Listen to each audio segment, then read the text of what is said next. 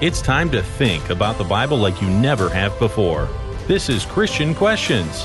After the podcast, check out everything ChristianQuestions.com has to offer. Also see our weekly video series releases at ChristianQuestions.com/YouTube. Now, here's your hosts, Rick and Jonathan. John Maxwell once said, "There are two kinds of pride, both good and bad. Good pride represents our dignity and self-respect. Bad pride is the deadly sin of superiority that reeks of conceit and arrogance." Well, that's going to hurt. I'm Rick, and this is not your typical Christian commentary as we look at Bible-related topics from a different perspective. I'm Jonathan. This podcast centers on godly principles, family values, and honest dialogue in a politically free zone. Folks, talk to us anytime at ChristianQuestions.com or our social media channels. Download some after-episode extras, such as our thorough CQ Rewind show notes and our bonus Bible study questions available on our individual episode pages. And look for new videos for all ages every week at ChristianQuestions.com/YouTube. So, Jonathan, what's on the table today? Well, Rick, our question is, can our sins ever produce blessing? And our theme text is found in 1 John chapter 2, verse 1. My little children, I am writing these things to you so that you may not sin. And if anyone sins, we have an advocate with the Father, Jesus Christ the righteous. Okay, can our sins ever produce blessings? As Christians, we are clearly taught to live our lives in harmony with God's will and His ways by following in the footsteps of Jesus. We all know this challenge is one we can never fulfill with perfection, and we all have experienced failure along these lines. Because we're imperfect, God expects us to fail, and yet He blesses us. So, does this mean He accepts us as we are? Does this mean that our sinful thoughts and actions can actually be sources of blessing?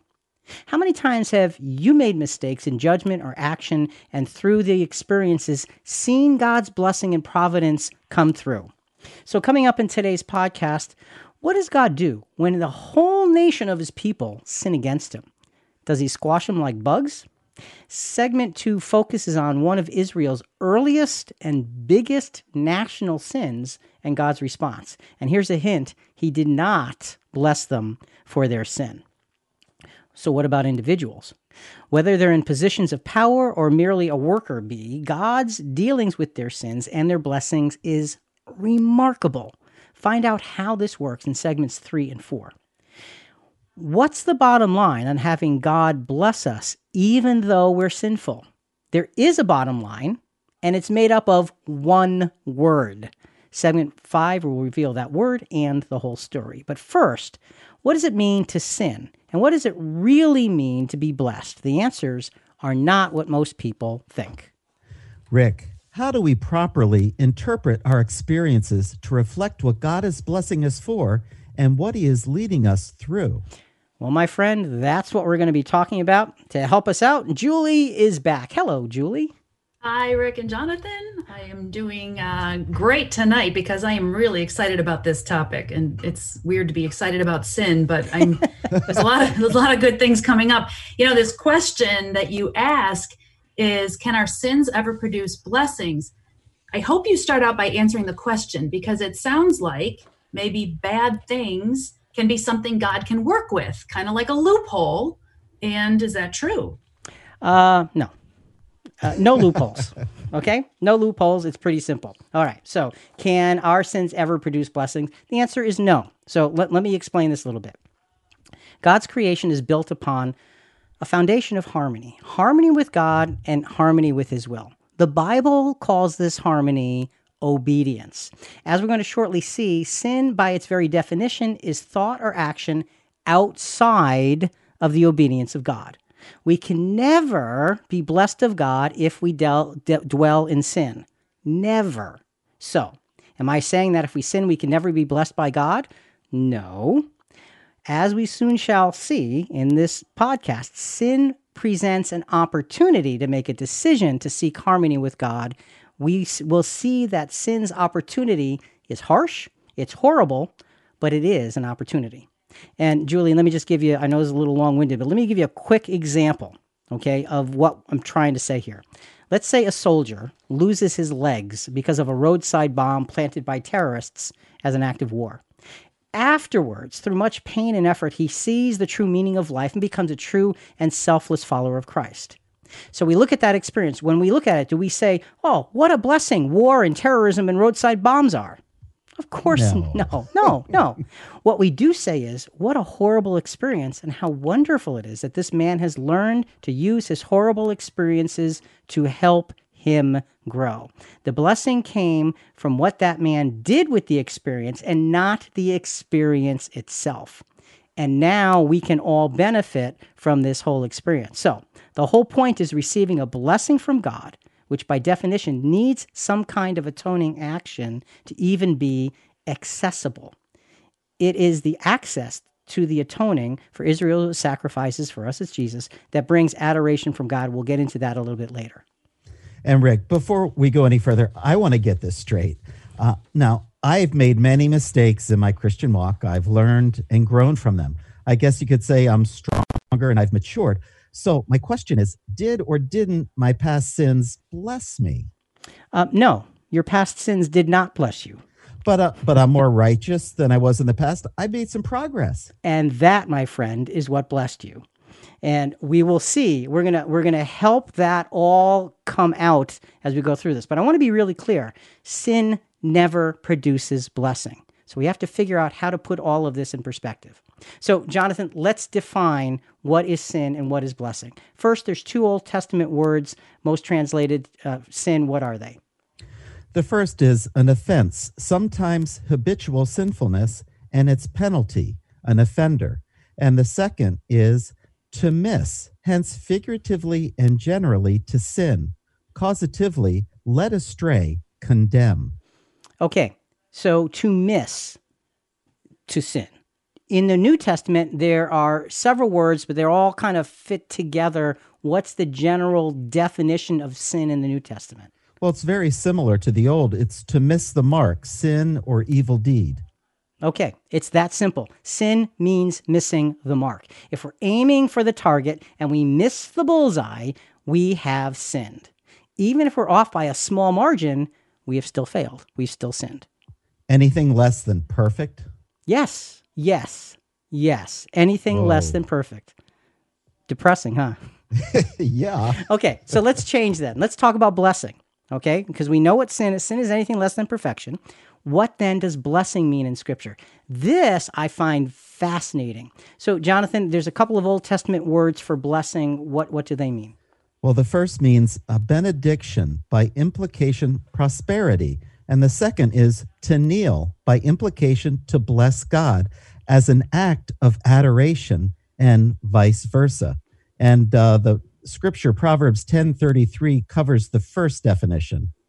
It is the blessing of the Lord that makes rich, and he adds no sorrow to it. Okay, so benediction or an act of adoration. Let's remember that as we're going to develop this with the New Testament in a moment. But let's notice this. Wealth, next scripture is going to talk about wealth. Wealth comes from God's blessing, God's adoration, God's appreciation, and not from lands or possessions. Think about that as you hear Zechariah 8:13 talking about blessing. It will come about that the just, as you were a cursed among the nations, O house of Judah and house of Israel, so I will save you, that you may become a blessing. Do not fear. Let your hands be strong. Okay, so here's what we want to understand. You can become a blessing. Let your hands be strong. How do we become a blessing? God's people can be a blessing for others. God's people can be a source of deep appreciation, because that's what I think blessing actually means. And we're going to get to this adoration thing a little bit further. And Jonathan, we're flying through these definitions because we've got so much to cover. New Testament words for blessing. There's two different words. The first one we'll see comes from some scriptures that we're very, very familiar with. But what's the definition? It means supremely blessed, by extension, fortunate, well off. Okay, to be supremely blessed. Blessing means blessed. Okay, fortunate. Jesus plainly defines where our fortune comes from. And for those of us who look at Christianity as a way to get stuff. Here is Christian fortune. Matthew 5:3. Blessed are the poor in spirit, for theirs is the kingdom of heaven. Fortunate are those who are poor in spirit, who are humble, because theirs is the kingdom of heaven. Where is our inheritance? It's in heaven. It's blessed to not necessarily have, but to be humble. That's the way Jesus was. So that first word for blessing in the New Testament means fortunate. Okay? The second word for blessing is the one we're really going to develop. What is the definition there? And this is a long list of meaning. Okay. So here we go. Fine speaking, that is elegance of language, commendation, reverentially adoration, religiously, benediction, by implication, consecrated, by extension, benefit. Okay. Lots of words. Yeah, and so let's break that down. You notice that blessing isn't a warm and fuzzy thing. It's deep and it's profound. It talks about elegance of language, commendation, like in a eulogy. You know, when you are giving a eulogy, you are seriously appreciating the deceased individual. That's what you're doing. Reverentially adoration, religiously a benediction. When someone offers a benediction, it is a prayer of adoration of God. So, Jonathan, I think that when we look at blessing, we need to look at it through the eyes of adoration and profound appreciation. Thus, we are able to bless God because we can adore him and we can deeply appreciate him. So is God accepting our adoration? Is God like proud of us, or is he adoring us, or are we adoring him? What's the blessing? How does that flow? See, I think it flows both ways. I think when it says we bless God, that's what it means. We can adore him. When God blesses us, he deeply appreciates us. So how do you get to the point where God blesses you? That's the key question for this entire podcast. Okay, so it works both ways. Another way that blessing is applied, blessing constantly comes to this world through nature, even though we don't ever think about it. Hebrews 6:7. For ground that drinks the rain, which often falls on it, and brings forth vegetation useful to those for whose sake it is also tilled, receives a blessing from God. Receives, when we put the effort in, there is that blessing from God, that appreciation and that sense of giving to us. God's purposes are designed to bring blessing, even if it takes a long, long time. Hebrews chapter 6, verses 13 and 14. For when God made the promise to Abraham, since he could swear by no one greater, he swore by himself, saying, I will surely bless you, and I will surely multiply you. So did that happen next week for Abraham? No. Did it happen next year for Abraham?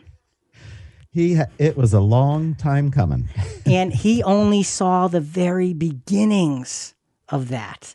So sometimes God's appreciation, God appreciated Abraham's faithfulness. And that was the reward. I'm going to bless you, but in such a way, it's going to take generations and generations for it to unfold.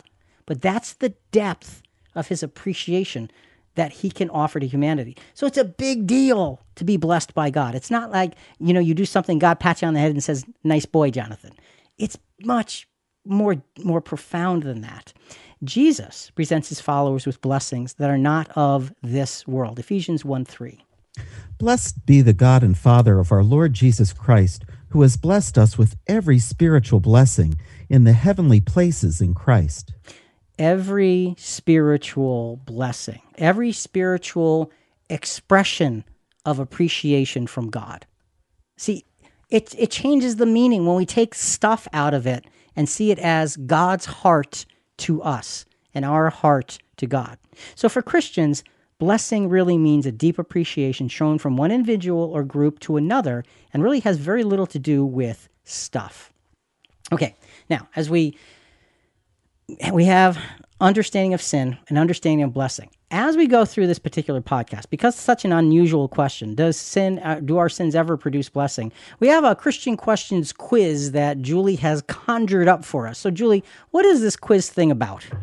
All right, so in every segment, I know how much you both love the Bible and how well you know it. So I'm going to name a person from the Bible who committed some pretty serious sins and ask, what does this person have to do with blessing? So by the end of the podcast, you tell me what they all have in common and what they have to do with blessing. The first person I'm going to present to you is Tamar. Now, there's 2 Tamars in the Bible. One is King David's daughter, but the one I'm talking about is found much earlier in Genesis 38. She dressed up as a prostitute to trick her father-in-law Judah into sleeping with her. Great. They had twins named Perez and Zerah. So there's your first clue. Tamar, found in Genesis 38. She was a sinner, but what does she have to do with blessing? Yeah, now that's a pretty good question. It is. Okay. More clues coming. Okay. Stay tuned. Yeah, you've heard the phrase "a monkey wrench in the works." Well, okay, what do you do with that? We'll get to it. So Jonathan, let's get refocus here. So let's re-ask the question: can our sins ever produce blessing? See, we can now frame that question this way: can my completely inadequate results ever produce a deep appreciation from God? And Jonathan, based on what I said before, what would the answer be? No. Okay, so that's a resounding no. And you say, well, wait, how come? Hang on, we're going to get there. So again, the answer is God does not bless us through our sins. This leaves us with a large mountain to climb. This is totally depressing. Why would God be so rigid and not accept the results of our efforts? Other podcasts may have show notes, but we have the ultimate bonus episode show notes that simply go way beyond and are much more comprehensive. Look for the CQ Rewind show notes tab on our episode pages. And a big thank you to our Christian Questions volunteer team for releasing this exclusive content every week on ChristianQuestions.com.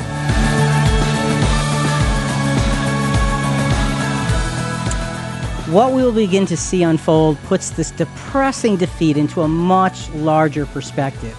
We need to understand the biblical principle of our responsibility toward God. When we look at the Old Testament, we see that God only required effort and obedience from his people. He did not require perfection. Okay? God only required effort and obedience from his people. He didn't require perfection. So we've got to develop that. But before we get into that, Julie, we introduced your CQ quiz at the end of the last segment, and from here on out, we're going to do it at the beginning of each segment. So go ahead. You already gave us one that really it's not a fun thing to think about. What's next? Okay, so our next person is Rahab. Okay. Her story is found in Joshua chapters 2 through 6. She was a young Canaanite prostitute whose great act of faith was telling a lie. So I've got Tamar and Rahab. They're both women. They both lied, but you have 3 more clues coming, so don't guess yet. Okay, Jonathan, any ideas, Jonathan? I'm not going to even know. No, I'm not going to guess. Okay, so this is kind of interesting. I don't know. Yeah, because you're talking about sin, and okay, lots of it. Yeah, and we want to say, okay, where does blessing come in relation to sin? And we've already stated very emphatically that blessing does not come from sin. But you've already contradicted yourself. At the end of the last segment, you said, can my completely inadequate results ever produce deep appreciation from God? Jonathan said no, but now you just said, we see that God only required effort and obedience from his people, not perfection. So they had completely inadequate results, and yet God deeply appreciated them. So which is it? They did have completely inadequate results. Okay. And the thing is that our lives are a testimony to overcoming sin. Okay. So the sin is kind of a catalyst that is in the background. You can have all kinds of different catalysts. What happens where blessing comes is what we do with those things. So I'm going to put you on hold. Let's go to this example, and then we're going to come back. Okay. Let's look at Israel. Israel was different than all other nations, for God was their ruler. They were given a system of judges to rule and to manage their society. After a time, the people became restless and wanted to be like everyone else. And Samuel, the prophet at that time, would be the last of those judges. So Israel wanted to change. How did this all happen? Well, I think we've got to go a little bit backwards. We've got to look at the history before they asked for a king. So I wanted to drop in on Israel in a state of idolatry because for many years they were unfocused and irresponsible.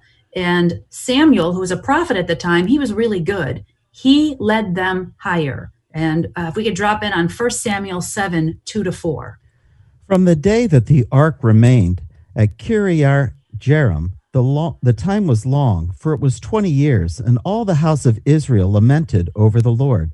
Then Samuel spoke to all the house of Israel, saying, If you return to the Lord with all your heart, remove the foreign gods and the Ashtaroth from among you, and direct your hearts to the Lord, and serve him alone, and he will deliver you from the hand of the Philistines. So the sons of Israel removed the Baals and the Ashtaroth, and served the Lord alone. Okay, were they going to be perfect by doing that? No. No. Were they being responsible and showing sincere effort? Absolutely, yes. Okay. Would God accept their effort and bless them accordingly? Well, let's see. Jonathan, let's go to 1 Samuel 7, verse 13. So the Philistines were subdued, and they did not come any more within the border of Israel. And the hand of the Lord was against the Philistines all the days of Samuel. Okay, so now I want to just go back because Julie asked that question. You said I contradicted myself. Okay, wanted to get this in line. Okay, because here's the difference. When Jonathan said no, he was saying no to this statement. Can my completely inadequate results ever produce deep appreciation from God? The answer is no. But my completely inadequate efforts can produce blessing. We have to be understanding of what actually produces blessing and what doesn't. So we see Israel, and look, all of Israel's efforts were inadequate in terms of perfection, but they were efforts, and God blessed them. So a period of national sin had ended because they put the idolatry away and they attempted to follow God. God did not bless their sin, but he did bless them when they changed direction. It was about the effort. Even if they made mistakes, they were still making an effort.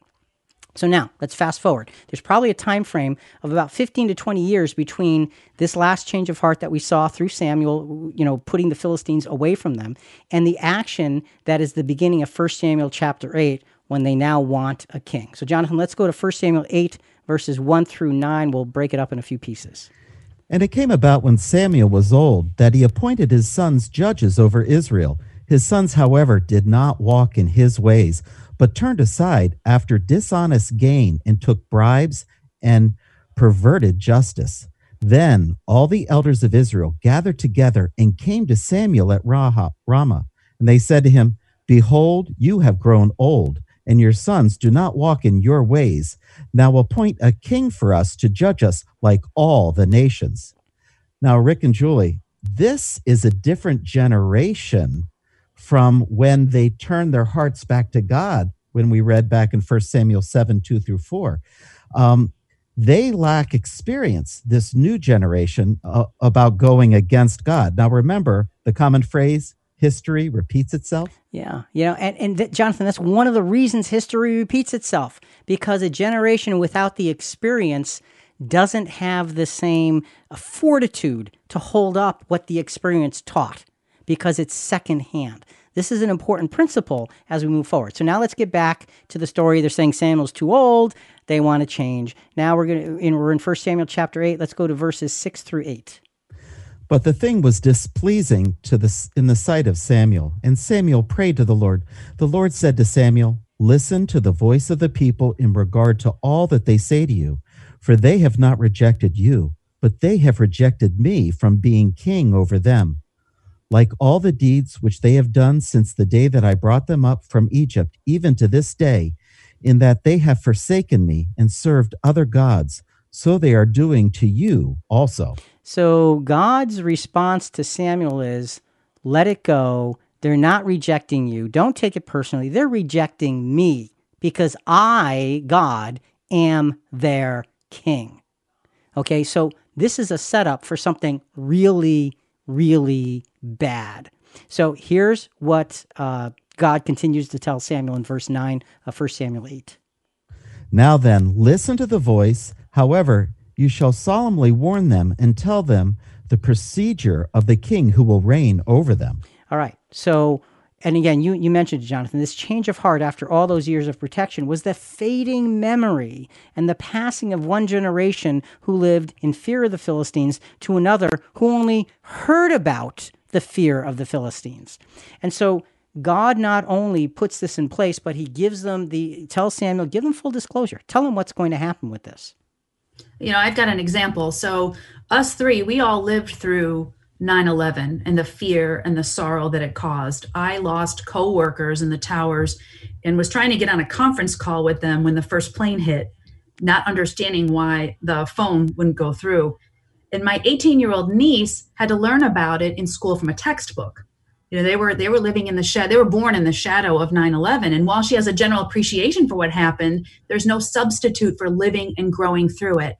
When I visited the Pearl Harbor Museum in Hawaii, I was sad, but not affected. Generations create a natural watering down of the lesson. And I think that's what happened here with Israel. Every new generation would kind of, it wasn't that big of a deal. Right. And we have to be very careful about things like that. And this current generation is experiencing COVID-19. We would not have truly understood a epidemic except by reading about it in history books. God's permission of evil will be an everlasting remembrance to everyone in God's kingdom. This generation will not forget what life was like living in a sin-sick world and out of harmony with God.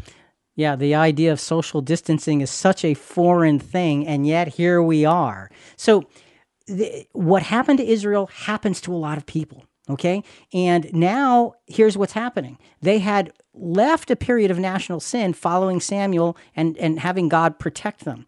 Now another period of national sin was about to begin, and God would fully disclose those consequences. And we're going to touch on that with 1 Samuel 8, 10 to 11. So Samuel spoke all the words of the Lord to the people who asked of him a king. He said, "This will be the procedure of the king who will reign over you. He will take your sons and place them for himself in his chariots and among his horsemen, and they will run before his chariots." And then Samuel continues to list the detailed tyranny of a human monarch. He lists all these different things that's going to happen to their crops and their women and their children and on and on and on, but it's to no avail. 1 Samuel 8, 19 to 20 is after Samuel tells them, the people, all of these things. Here's the response. Nevertheless, the people refused to listen to the voice of Samuel, and they said, "No, but there shall be a king over us, that we also may be like all the nations, that our king may judge us and go out before us and fight our battles." So God did indeed let them have a king. He let them have many kings. Some were evil, some were good. Did God bless them because they sinned and because they had kings? No. And that verse that, Jonathan, you just read, that we may be like all nations, that our king may judge us and go out before us and fight our battles. These are the three reasons why they wanted a king. First, so that he could be like all nations, and then the king could judge them, since Samuel's sons, they were corrupt and weren't good judges. But they already had a king. See, they had God. And this made them different from other nations who had these wealthy kings. They lived in great palaces. They sat on golden thrones. They were prominently visible to the people during parades and when they were doing feasts and going to war with enemy nations. They wanted to share in the glory of a king, like having national pride like the other nations did. And it's hard to be different from everyone around you, particularly when others seem to have it better than you do. And we're regarding fighting battles. In the book of Judges, we read how Israel had firsthand experience multiple times with other armies and these nations attacking and defeating them. So Israel wanted a more effective national defense, fight fire with fire, our king and our army against yours. The lesson they were supposed to learn was obedience to God's laws would have given them the best possible national defense. But instead of relying on their invisible God to be their protector, they wanted to rely on their own might by having a visible king and his army that we could get behind to go before them into battle. These are good lessons for us. It's hard to be different, when everyone around you has something else that you don't have. But be careful. God may make it so that it wasn't supposed to be for you. You're different. So they're given kings, and God never takes the idea of kings away from them. So is it now God's going to bless them through the kings because of the kings? No. God doesn't bless them because of the kings. God does bless them even though they have kings. Why? Because of his promise. See, it's not the sin that brings the blessing of God. When they had good kings, they were blessed, not because of a good king, but because they were his chosen people. Remember Genesis 22, 17 to 18. Indeed, I will greatly bless you, and I will greatly multiply your seed as the stars of the heavens and as the sand which is on the seashore. And your seed shall possess the gate of their enemies. In your seed all the nations of the earth shall be blessed, because you have obeyed my voice.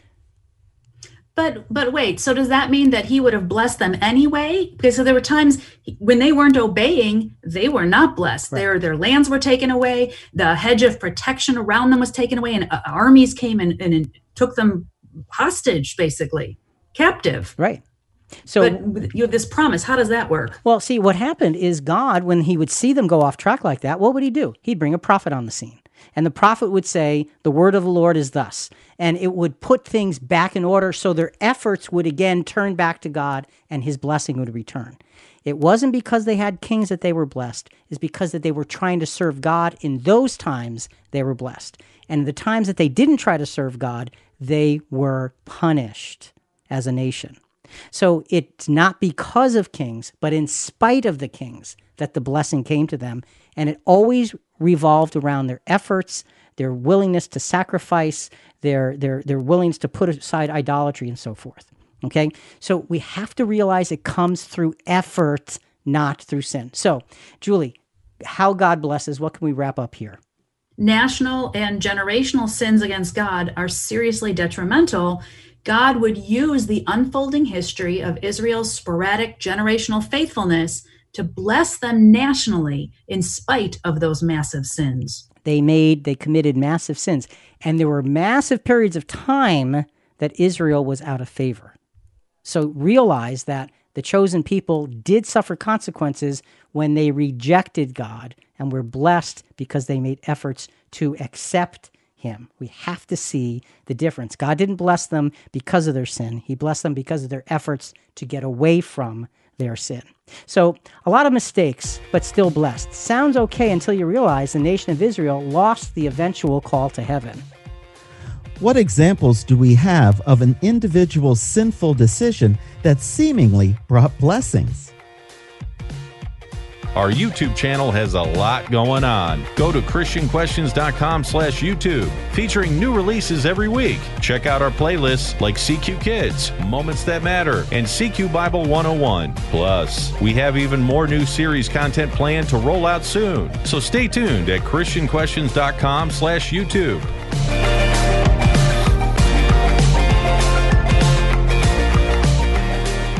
So, what sin caused King David's great pain to many people?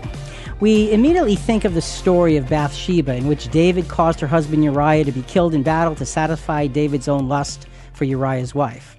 But did you know that there's another great sin of David's resulting in a tragic consequence? It's not like that one was bad enough. There's yet another one much later in his life. I'm going to touch on that again with the question, can our sins ever produce blessings? But before we go there, Julie, I have to ask you, who's the next person? What does this next person have to do with blessing?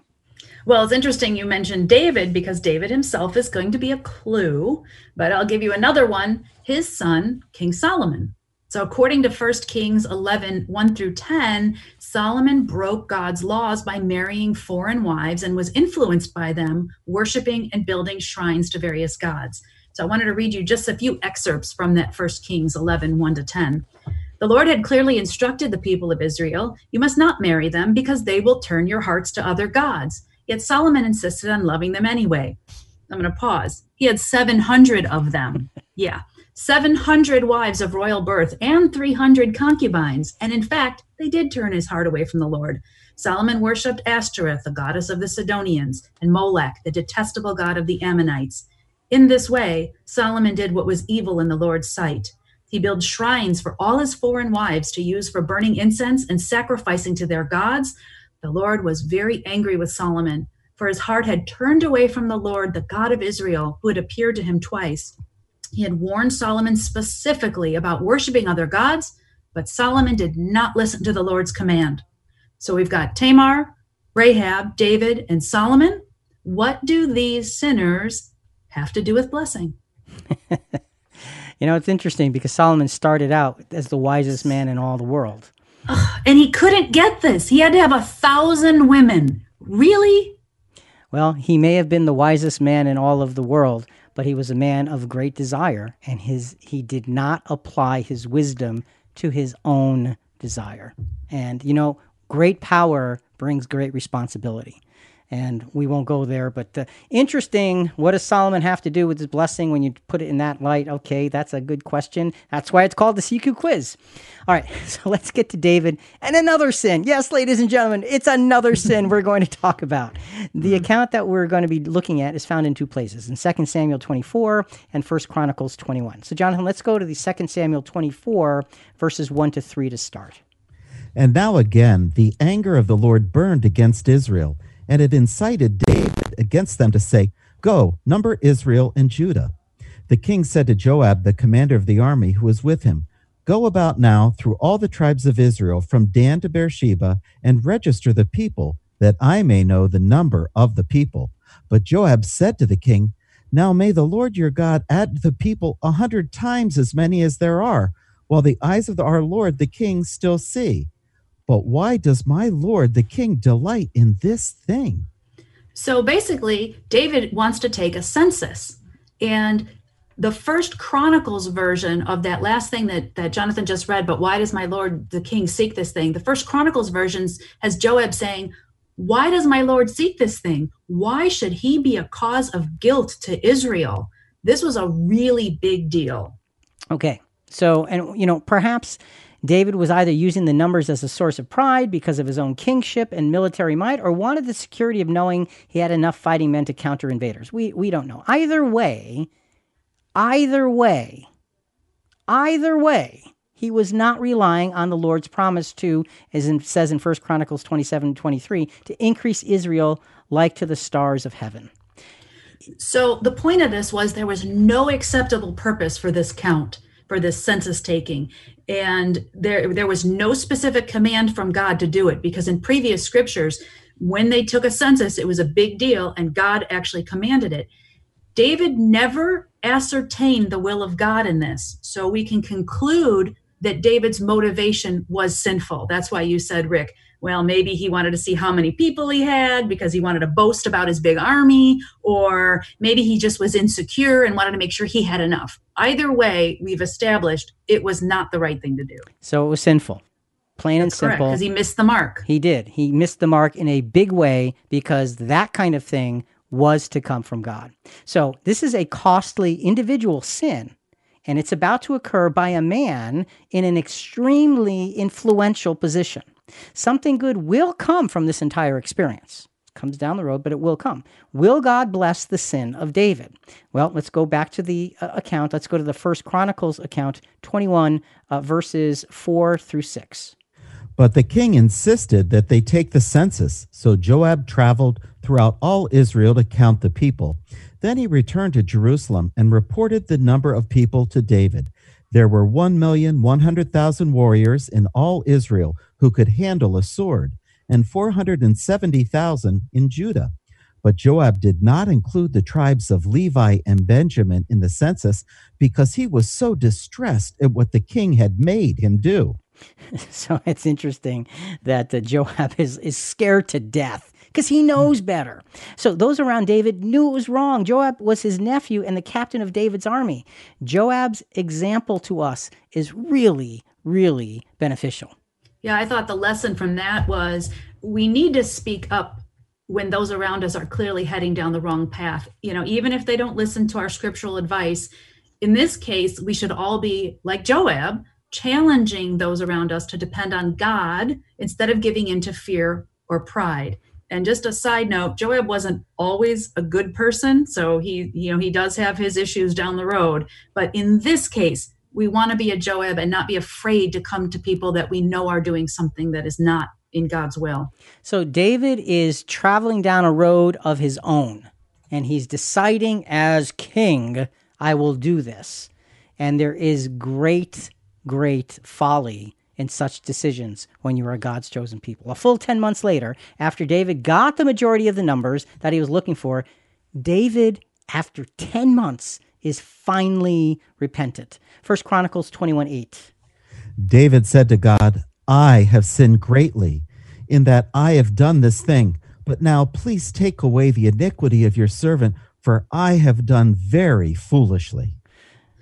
So finally, David gets it, right? He knows what he did wrong. And this is one of the only places in the Bible that I know of where David got to choose his own punishment.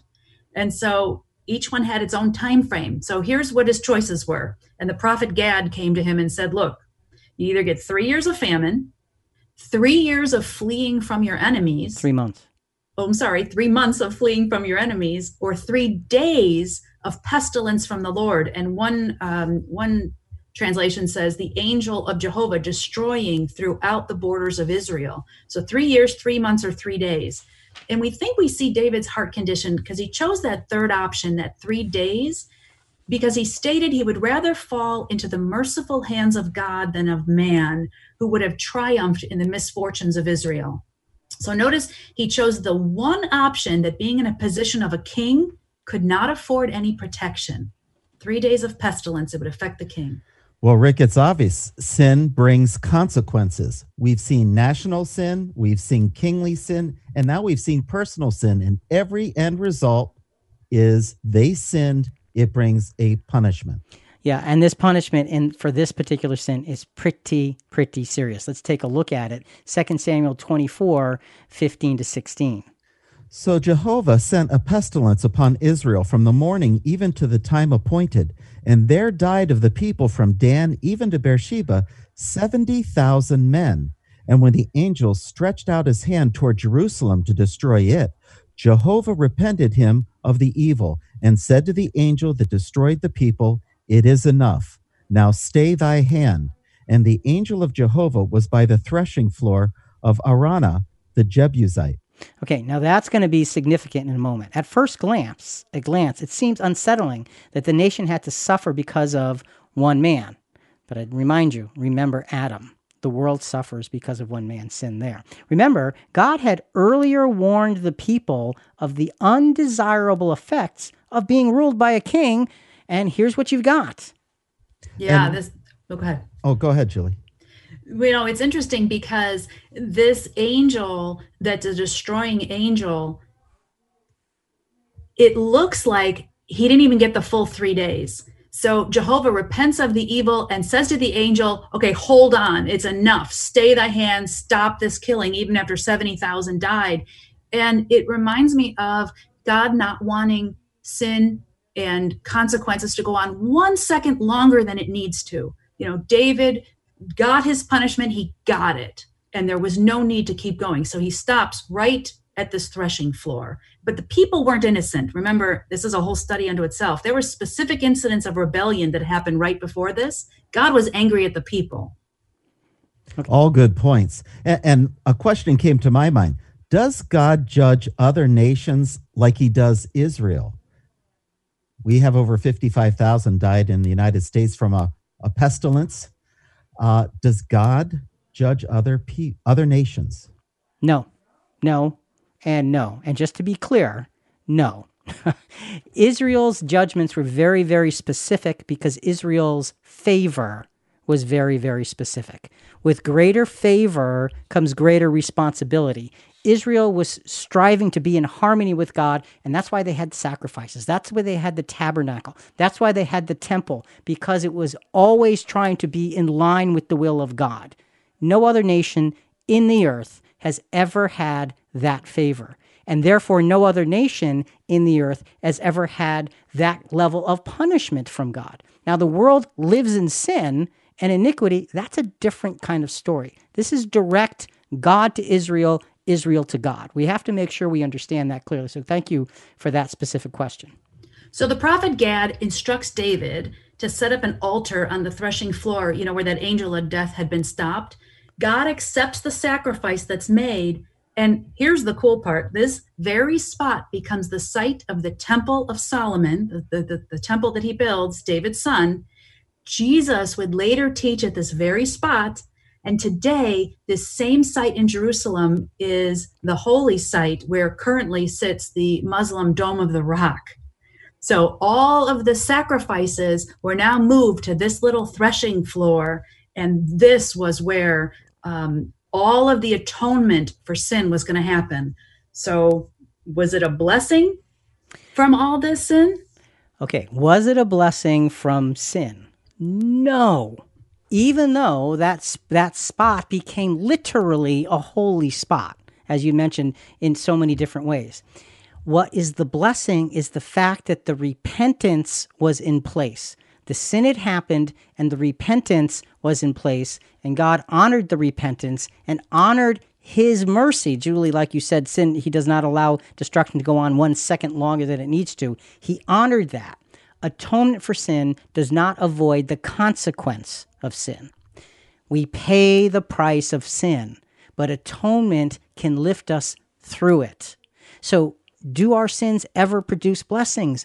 No. It's the efforts, it's the repentance, it's the desire to grow, to reach to God. That's what gives us God's blessing of us, God's adoring us, God's deep appreciation of us. It's our efforts. It's not our results, it's the efforts.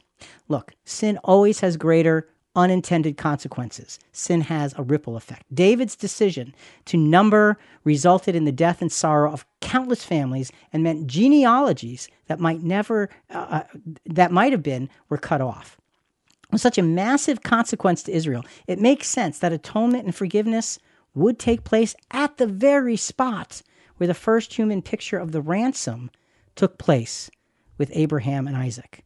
That's the first picture of the ransom of Jesus. And it's that spot. That's the blessing. It's not because of the sin. It's because of God's grace. So Julie, wrapping this up, how does God bless? Well, when we are influencers, some of our individual sins can have far-reaching effects on many around us. So as we repent, learn, and grow from these, God can use and even indelibly mark the path we are on to still bless us and others. Okay, as we repent and grow and learn, God can use our experience. The sin is not what brings the blessing. It's the pathway we take after we have sinned that God can appreciate us and show us a higher and better way and indelibly mark that path so we never, ever forget it. Ego is such a godless waste of time. Too much power and too much me equals a massive need to repent. What about when our sins are a result of weaknesses or lack of discipline? Can God bless us in this case? It's been a privilege and exciting interacting with our listeners all over the world. Reach out to us anytime at ChristianQuestions.com. In addition to always continuing the conversation on our website, in social media, and our YouTube channel. Learn more about becoming a Christian Questions ambassador. There are several impactful ways you can help us continue to spread the gospel message. Go to ChristianQuestions.com and click on Support CQ in the top navigation menu. Join our incredible team of volunteers and find out more. Now back to Rick and Jonathan.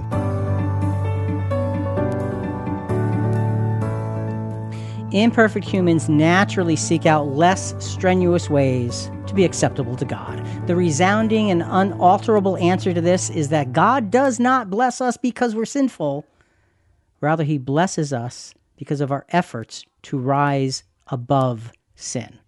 So let's go to an entirely different example. And I know this is Julie's favorite example. The disciple John Mark is a good example of how the effort to rise above sin works. But Julie, before we get to the example of John Mark, we have to go back to your quiz, which is kind of distressing at this point. I got to say, you're not bringing up good things here. So what's next?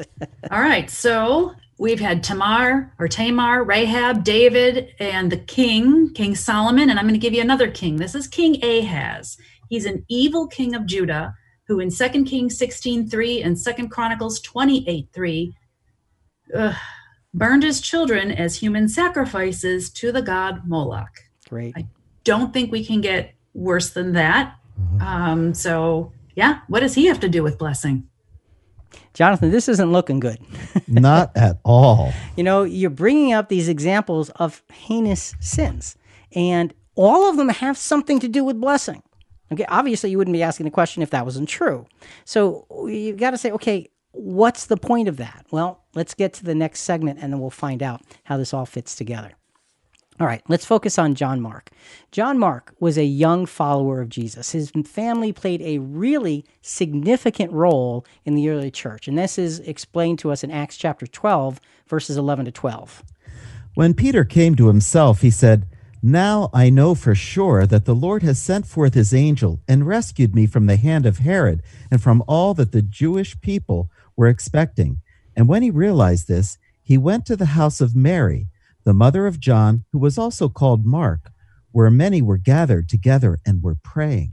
So this is interesting. Peter, when he's let out of prison by the angel, immediately goes to the house of John Mark's mother. He knows the fellow followers would be there. That's a testimony to the faithfulness of that family. That's a real strong testimony. John Mark's zeal must have been noticeable, as Barnabas and Saul, who would later be named Paul, saw exceptional value in him. Acts chapter 12, a few verses down, verses 24 and 25. But the word of the Lord continued to grow and to be multiplied, and Barnabas and Saul returned from Jerusalem when they had fulfilled their mission, taking along with them John, who was also called Mark. You know, you don't go on a missionary journey with the Apostle Paul just arbitrarily. These are difficult, very, very focused missions. And it says that Barnabas and Paul took John Mark with them. So now in Acts 13, 1-5, they were in Antioch and they were guided to go to Cyprus. The text specifically names John as their helper. Okay, all good. This journey is demanding. At some point, we're told that John Mark quits. Acts 13:13. Now Paul and his companions put out to sea from Paphos and came to Perga in Pamphylia, but John left them and returned to Jerusalem. Okay, so here's the question. Was this sinful? Yes. Why? John Mark didn't fulfill his commitment. So what was the consequence? Well, after that first missionary journey, we go to Acts 15, 36-40. Now remember, John leaves in the middle. Acts 15, 36-40, Jonathan will take this in a couple of pieces. After some days, Paul said to Barnabas, "Let us return and visit the brethren in every city in which we proclaim the word of the Lord and see how they are." Barnabas wanted to take John, called Mark, along with them also, but Paul kept insisting that they should not take him along, who had deserted them in Pamphylia and had not gone with them to the work. Okay, so they want to go and they want to redo the circuit and do more missionary work. And Barnabas says, yeah, and let's take John Mark. And Paul says, nope, absolutely not. Not a matter of discussion. So Barnabas is like, well, yeah, we should take him. And Paul's like, yeah, no, we shouldn't. What kind of a disagreement was this? Well, let's look at Acts 15, 39 and 40. And there occurred such a sharp disagreement that they separated from one another. And Barnabas took Mark with him and sailed away to Cyprus. But Paul chose Silas and left, being committed by the brethren to go with the grace of the Lord. Okay, so a sharp disagreement, not just, no, I see it this way and I know you see it that way. It's okay. We're talking about some serious dissension between these two. And they ended up splitting up. They went separate ways because this dissension was so great. So this is another costly individual sin on the part of John Mark, and it was committed by a young man, and it was committed most likely out of weakness. This sin had a harsh effect on those around him as it created a division between two dedicated gospel ministers. Yeah, but I've got a question. So how is this a sin when John Mark just changed his mind? Like, how do we know he didn't just get sick or have some emergency back home that he needed to get to? Why are you saying he sinned? Because he did. How do we know John Mark just didn't get sick and all of that? If the Apostle Paul says he deserted, okay, and that's what it said in verse 39, okay, or 38 rather. It says he deserted. The word means to withdraw. Then let's assume the best when he says he withdrew, that he was overwhelmed by the experience and did not fulfill his commitment. It doesn't say he was called away. It doesn't say something came up. It doesn't say circumstances changed that John Mark was needed elsewhere. It says he deserted. Okay? This is very, very, very significant. So further, the fact that Paul was so opposed to John's further contributions indicates desertion and a lack of self-discipline. That's what the Apostle Paul saw. So no, this was serious. This was, I committed to do something and I did not follow through for whatever reason, weakness, fear, whatever. He left them vulnerable because he was relied on to be there to support them. Well, you're right. You're right. You know, all of a sudden you start out with X number of people and this is an important mission and you don't take people along just for, hey, come for the ride. It's going to be fun. This is come for the work. It's going to be grueling. And when one of those people goes down, you know, what are you supposed to do? So yeah, Julie, it was a sin. Mm-hmm. And I see that. But you know what? It could have been purely out of weakness. Do we think it was a purposeful thing? No. We really, really believe that it was out of the weakness of his constitution. I don't think I can do this. And so he left. So let's fast forward many years. Wait, I'm not done with my questions. Oh, okay. I'm sorry. I got two more questions. One came in just now from a listener of our Christian Questions app. But my question is, for those who are living a life of consecration, trying to do the Lord's will, can you explain how the act of Jesus dying on the cross allows them to stay in a relationship with God even when they're sinners? And I'm not talking about these willful sins. You know, there's daily sins that we may not even realize are wrong. John Mark didn't live up to his commitment. And maybe we do something, we don't realize that we put another person in the bind. We don't want to hurt them, but we've missed the mark, which did not result in adoration for God. That's our new definitions.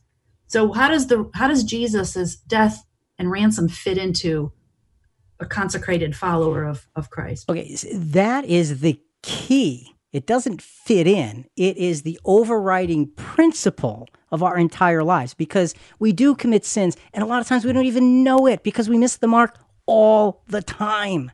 So the point is that when we go to God through Christ in prayer and we ask for forgiveness, we know that Jesus' ransom was paid for us, and it was paid in full, and we're covered with the righteousness of Jesus. And as we remind ourselves, God, forgive me of the sins that I have committed, those that I know of and those that I don't know of, because I know there's more. God accepts the effort, the desire, the will to be in line with him as through the filter of the perfection of Jesus' sacrifice. And when our imperfect, it's like our dirty water is filtered through the robe of righteousness and it comes out the other side clean every single time. So we need that robe, that righteousness of Jesus, because that's what forgiveness really is. And we can stand up and stand in full confidence that we are forgiven and try again tomorrow. And when we fall down, and we will, we go through the same process and again and grow through it. And that's where God's blessing comes from. So Jesus is our covering, and without it, we're dead to God. Yes, absolutely. And, I never thought of in my prayers, I know what I'm praying forgiveness for, but I don't think to pray for what I didn't know I didn't do right, and I want to adore God, and I want him to be adored by my actions. I want him to know that he's holy. Well, I have just another quick question for you, because it just came in, like I said, on the Christian Questions app. And it has to do with sin-producing blessing. We have a listener who is upset because they have been betrayed, and the person that betrayed them is seemingly living an amazing life. And, the Bible says the wicked do prosper. So sin produced blessing. This person who did this big sin is getting all these wonderful things. Okay, the definition of blessing is adoration and appreciation from God. So I would be curious to know if this person who wrote that comment believes that that person is blessed of God or has a lot of nice stuff. There's a world of difference between people who have stuff and those who are blessed, adored, appreciated by God. Yeah. Which would you rather have? God's appreciation or stuff? Take your time. Or the dictionary definition of blessing. Right, and that's the thing. This is about God's blessing. This is not about good things in life. Yeah, you know what? Bad people Right. get good things in life. But I also would submit to you, when in that question you said this person is, quote, seemingly living this way and that way and the other way. Seemingly has a whole lot of meaning. Just because you think it's that way doesn't mean it is. Just because somebody has a bunch of stuff doesn't mean they're happy. Okay? How many celebrities that we know who have been lauded by millions and had the mansions have taken their own lives? That's right. So let's not get confused with stuff and God's blessing, because they are worlds apart. Worlds apart.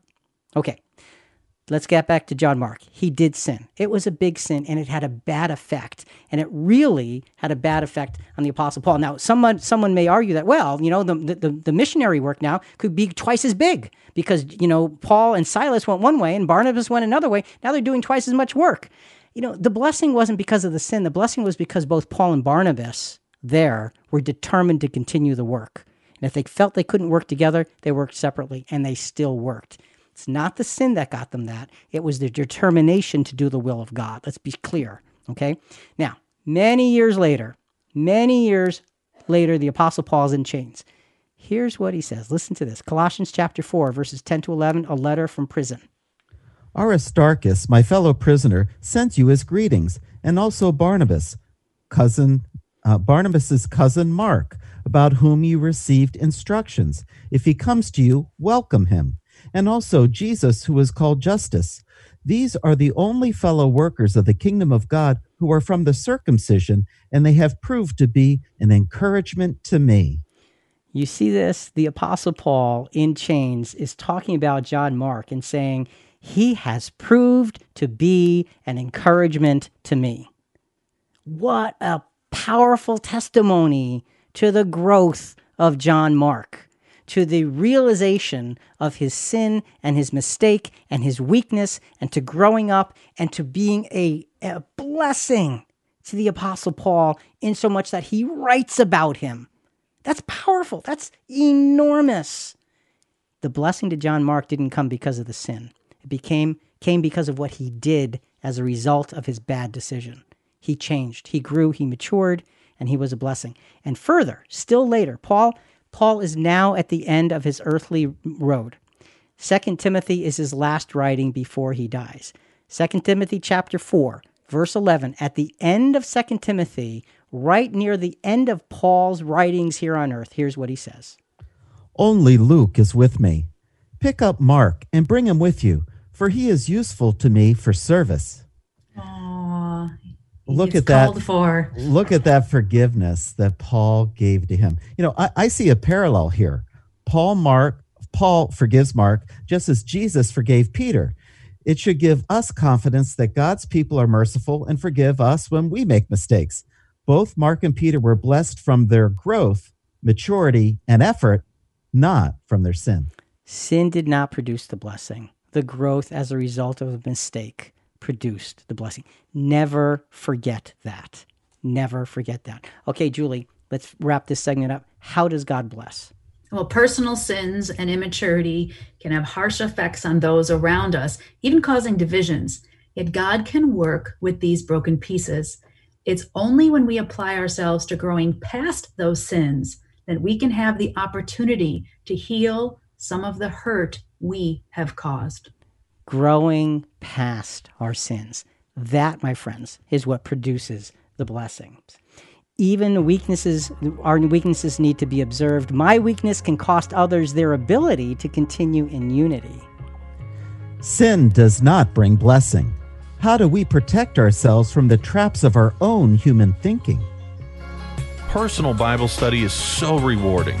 So many of our listeners have asked if we could provide an online Bible study course. We're happy to announce a new library of thoughtful questions based on each episode's CQ Rewind show notes. Each study is a compact single page of thought-provoking questions with scripture references and more. These are perfect for your individual study or small groups. Go to ChristianQuestions.com, then click on Bible Study in the main menu to get started.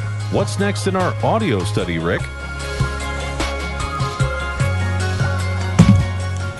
We are our own worst enemies. Our fleshly desires are strong. They easily and often toy with our minds, prompting rationalized thinking to support them.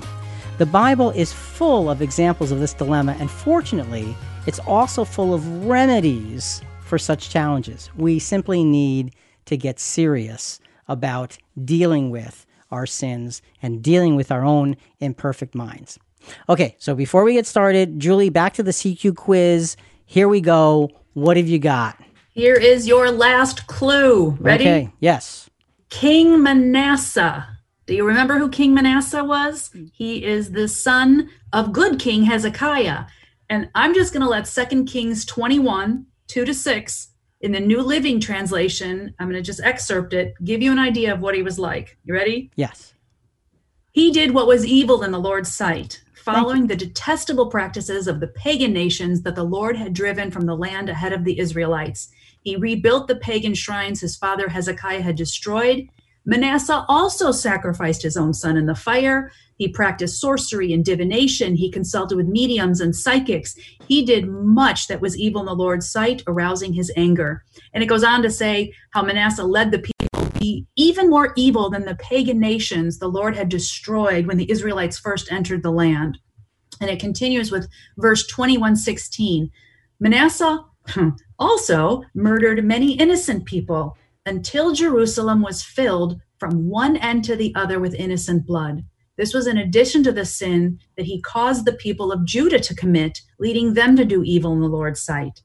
So when the Lord's prophets come, like remember you said the Lord sends prophets, when they come to condemn him, he just has them all killed. And that's in Jeremiah 2:30. Shockingly, he eventually repents, but the consequences of his sins remain in that his people were corrupted and they continued to worship false gods. All right, those are my clues.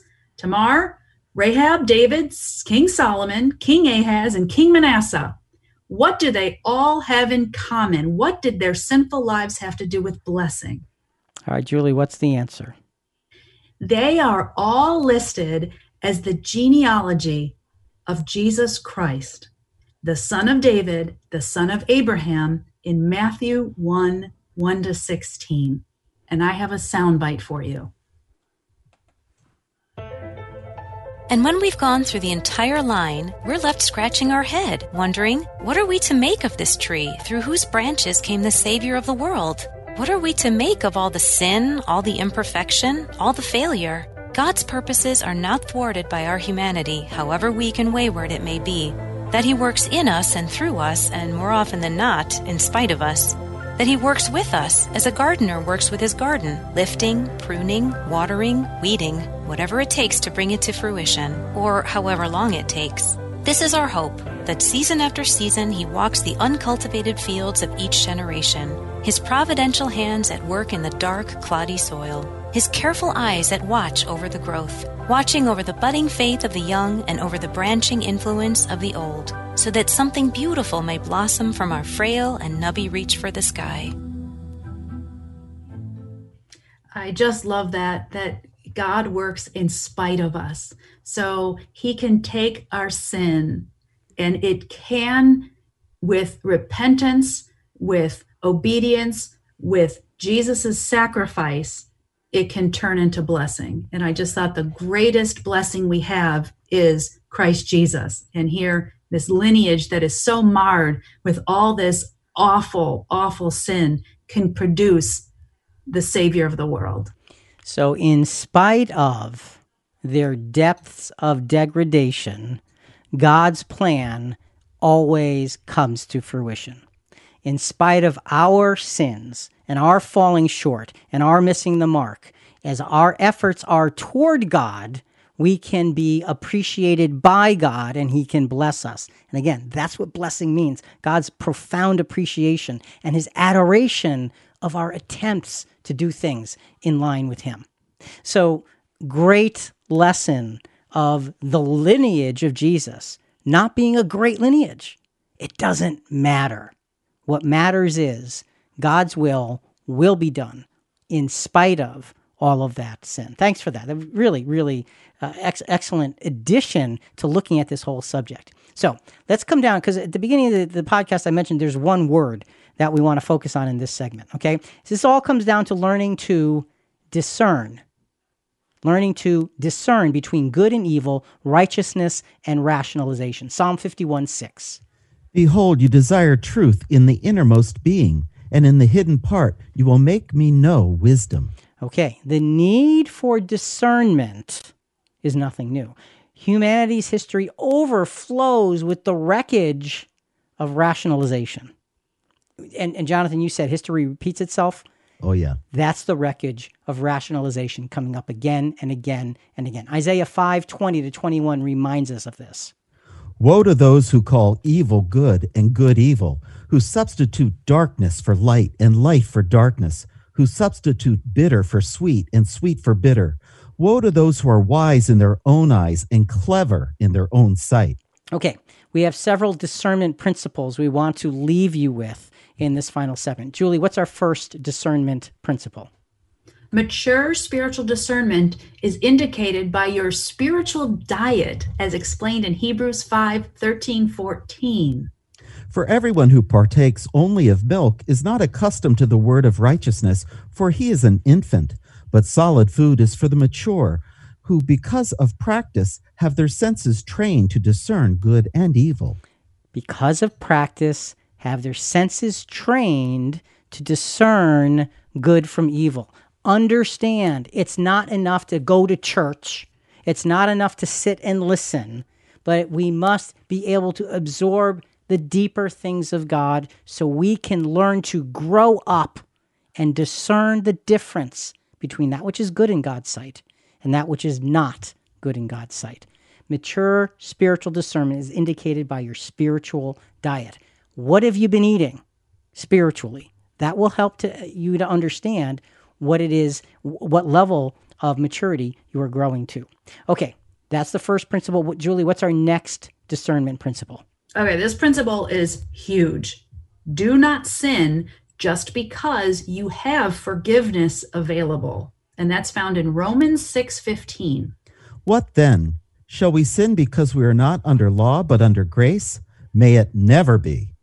So, when people hear the truth in the Bible that Jesus died for every man, woman, and child, and they'll be resurrected and have a chance to learn righteousness in the kingdom of God with this opportunity to live forever, the first thing I hear them say is, well, then if that's true, why should I be good now? Why don't I do whatever I want? Because there's no consequence. And the answer, of course, is, well, there will be punishment. The Bible calls it stripes. And you don't want to be so far depraved that you can't walk up that highway of holiness in Isaiah 35. We can't build our theology on our being able to sin like a get out of jail free card. Just because we have forgiveness doesn't mean we can do whatever we want. Now let's look at the other hand, the spiritual side. If footstep followers of Jesus, those who are given God's Holy Spirit, keep willfully sinning, that is like taking off Christ's robe of righteousness, not only will they not receive a blessing, but they are putting themselves in danger of no life in the kingdom of God. When we commit a sin as that child of God, we want to ask forgiveness and then live in a repentant way. And by doing that, we are blessing God. We are deeply appreciating him. We realize the forgiveness of Jesus, and we have to make it a part of our life because we want to adore our Creator like Jesus. His actions glorified God. So no matter who we are, no matter what age we're talking about, the principle of blessing God applies. We receive blessings from God, God's adoration, his appreciation when we strive toward him. Whether you are on trial for life now as a footstep follower of Jesus, or whether you will be on trial in the day of judgment. Either way, it means reaching up toward God and trying to be obedient. Remember, God's plan is built on harmony. Harmony in God's plan means obedience to God's will. We have to grow to that point. Do not sin just because you have forgiveness available. A bad idea. And if you want to make a deal with God, I'll tell you now, you lose. Okay? Next is a discernment principle, Julie, is what? Realize the ease with which the gospel is corrupted. And that's in 2 Peter 2, 1-3. But false prophets also arose among the people, just as there will be also false teachers among you, who will secretly induce destructive heresies, even denying the master who bought them, bring swift destruction upon themselves. Okay, so let's pause right there for a minute, because it's easy to corrupt the gospel. And if we walk away from the original gospel to traditions of men, we end up walking down a path that is not blessed, not appreciated of God. Okay, let's be clear. And that brings us another discernment principle in the middle of the 2 Peter scripture. Julie, what is it? Well, when we find and I'll air quote this, new way to understand the word, and it just happens to fit in with what we humanly desire, we need to be profoundly aware, because we're twisting the scriptures to what our desires are. Got to be careful of that. And Jonathan, back to 2 Peter 2, verse 2 and 3. Many will follow their sensuality, and because of them, the way of the truth will be maligned, and their greed, and they will exploit you with false words. Their judgment from long ago is not idle, and their destruction is not asleep. So the word is out that these things will happen, that the gospel will be corrupted by those who want to satisfy their own desires. And God is very, very specific here through the words of Peter. Their judgments from long ago is not idle. Their destruction is not asleep. It may look like they can do whatever they want until the judgment of God is put upon them. Make no mistake, sin never produces blessing. My will, unless it's perfectly in line with God's will never produce blessing, will never produce appreciation from God and his adoration of my attempts to grow in him. Our final discernment principle, Julie, is what? The written word does supersede all of our personal experiences. This is enormous. The written word is over everything. Peter testifies of his own personal experience of hearing the voice from heaven proclaiming Jesus as God's beloved Son. That's pretty powerful. And yet here's how he categorizes that particular personal testimony from the Mount of Transfiguration. Remember, this is a miraculous experience that he sees with his own eyes. And here's how he treats it. 2 Peter chapter 1, verses 18 through 21. And we ourselves heard these words come from heaven when we were with him on the holy mountain. And in the written word of prophecy, we have something more permanent, to which you do well to pay attention, as to a lamp shining in a dimly lighted place until day dawns and the morning star arises in your hearts. But above all, remember that no prophecy in Scripture will be found to have come from the prophet's own prompting, for never did any prophecy come by human will, but men, seen by God, spoke as they were impelled by the Holy Spirit. So what is the Apostle Peter saying? He's saying, I had this magnificent personal experience. Now look, that was just one of many magnificent personal experiences that the Apostle Peter had. He was with Jesus for years. He watched the miracles. He watched Lazarus being called from the grave. He was there. And yet the Apostle Peter himself says, but we have the more permanent word of prophecy. What we have is the history of God's word through ages and generations, telling us of his plans and his purposes. Those are all the collective things we need to be focusing on. Not what I saw, but what God said. So this is a remarkably powerful way for us to understand that in order to be blessed of God, to have his appreciation, to have his adoration, we need to be seeking him through all of our mistakes. Julie, our final point on how God blesses. Today, more than ever, it is far too easy to find ways to make the scriptures fit into our thinking and desires, rather than sacrificing our thinking and desires in order to follow scriptural teaching. Be careful. God does not bless lax scriptural interpretations. Got to understand the power of God's word, God's will, God's way, and that sin is far removed.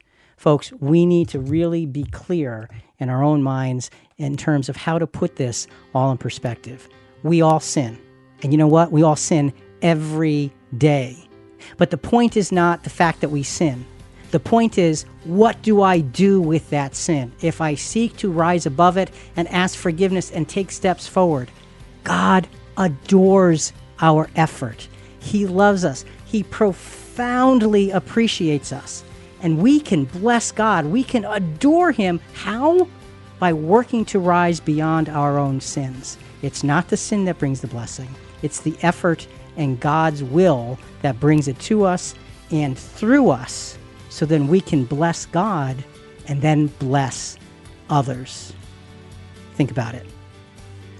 Folks, listen, we really do want to hear from you. Give us your feedback or send us your questions on this episode and other episodes at ChristianQuestions.com. Also, a big part of spreading the word about our program is subscribing to Christian Questions in iTunes, Apple Podcasts, Google Podcasts, Stitcher, whatever your favorite podcast channel is. Please rate us, review us. We'd greatly appreciate it. Now, coming up next week, this is important.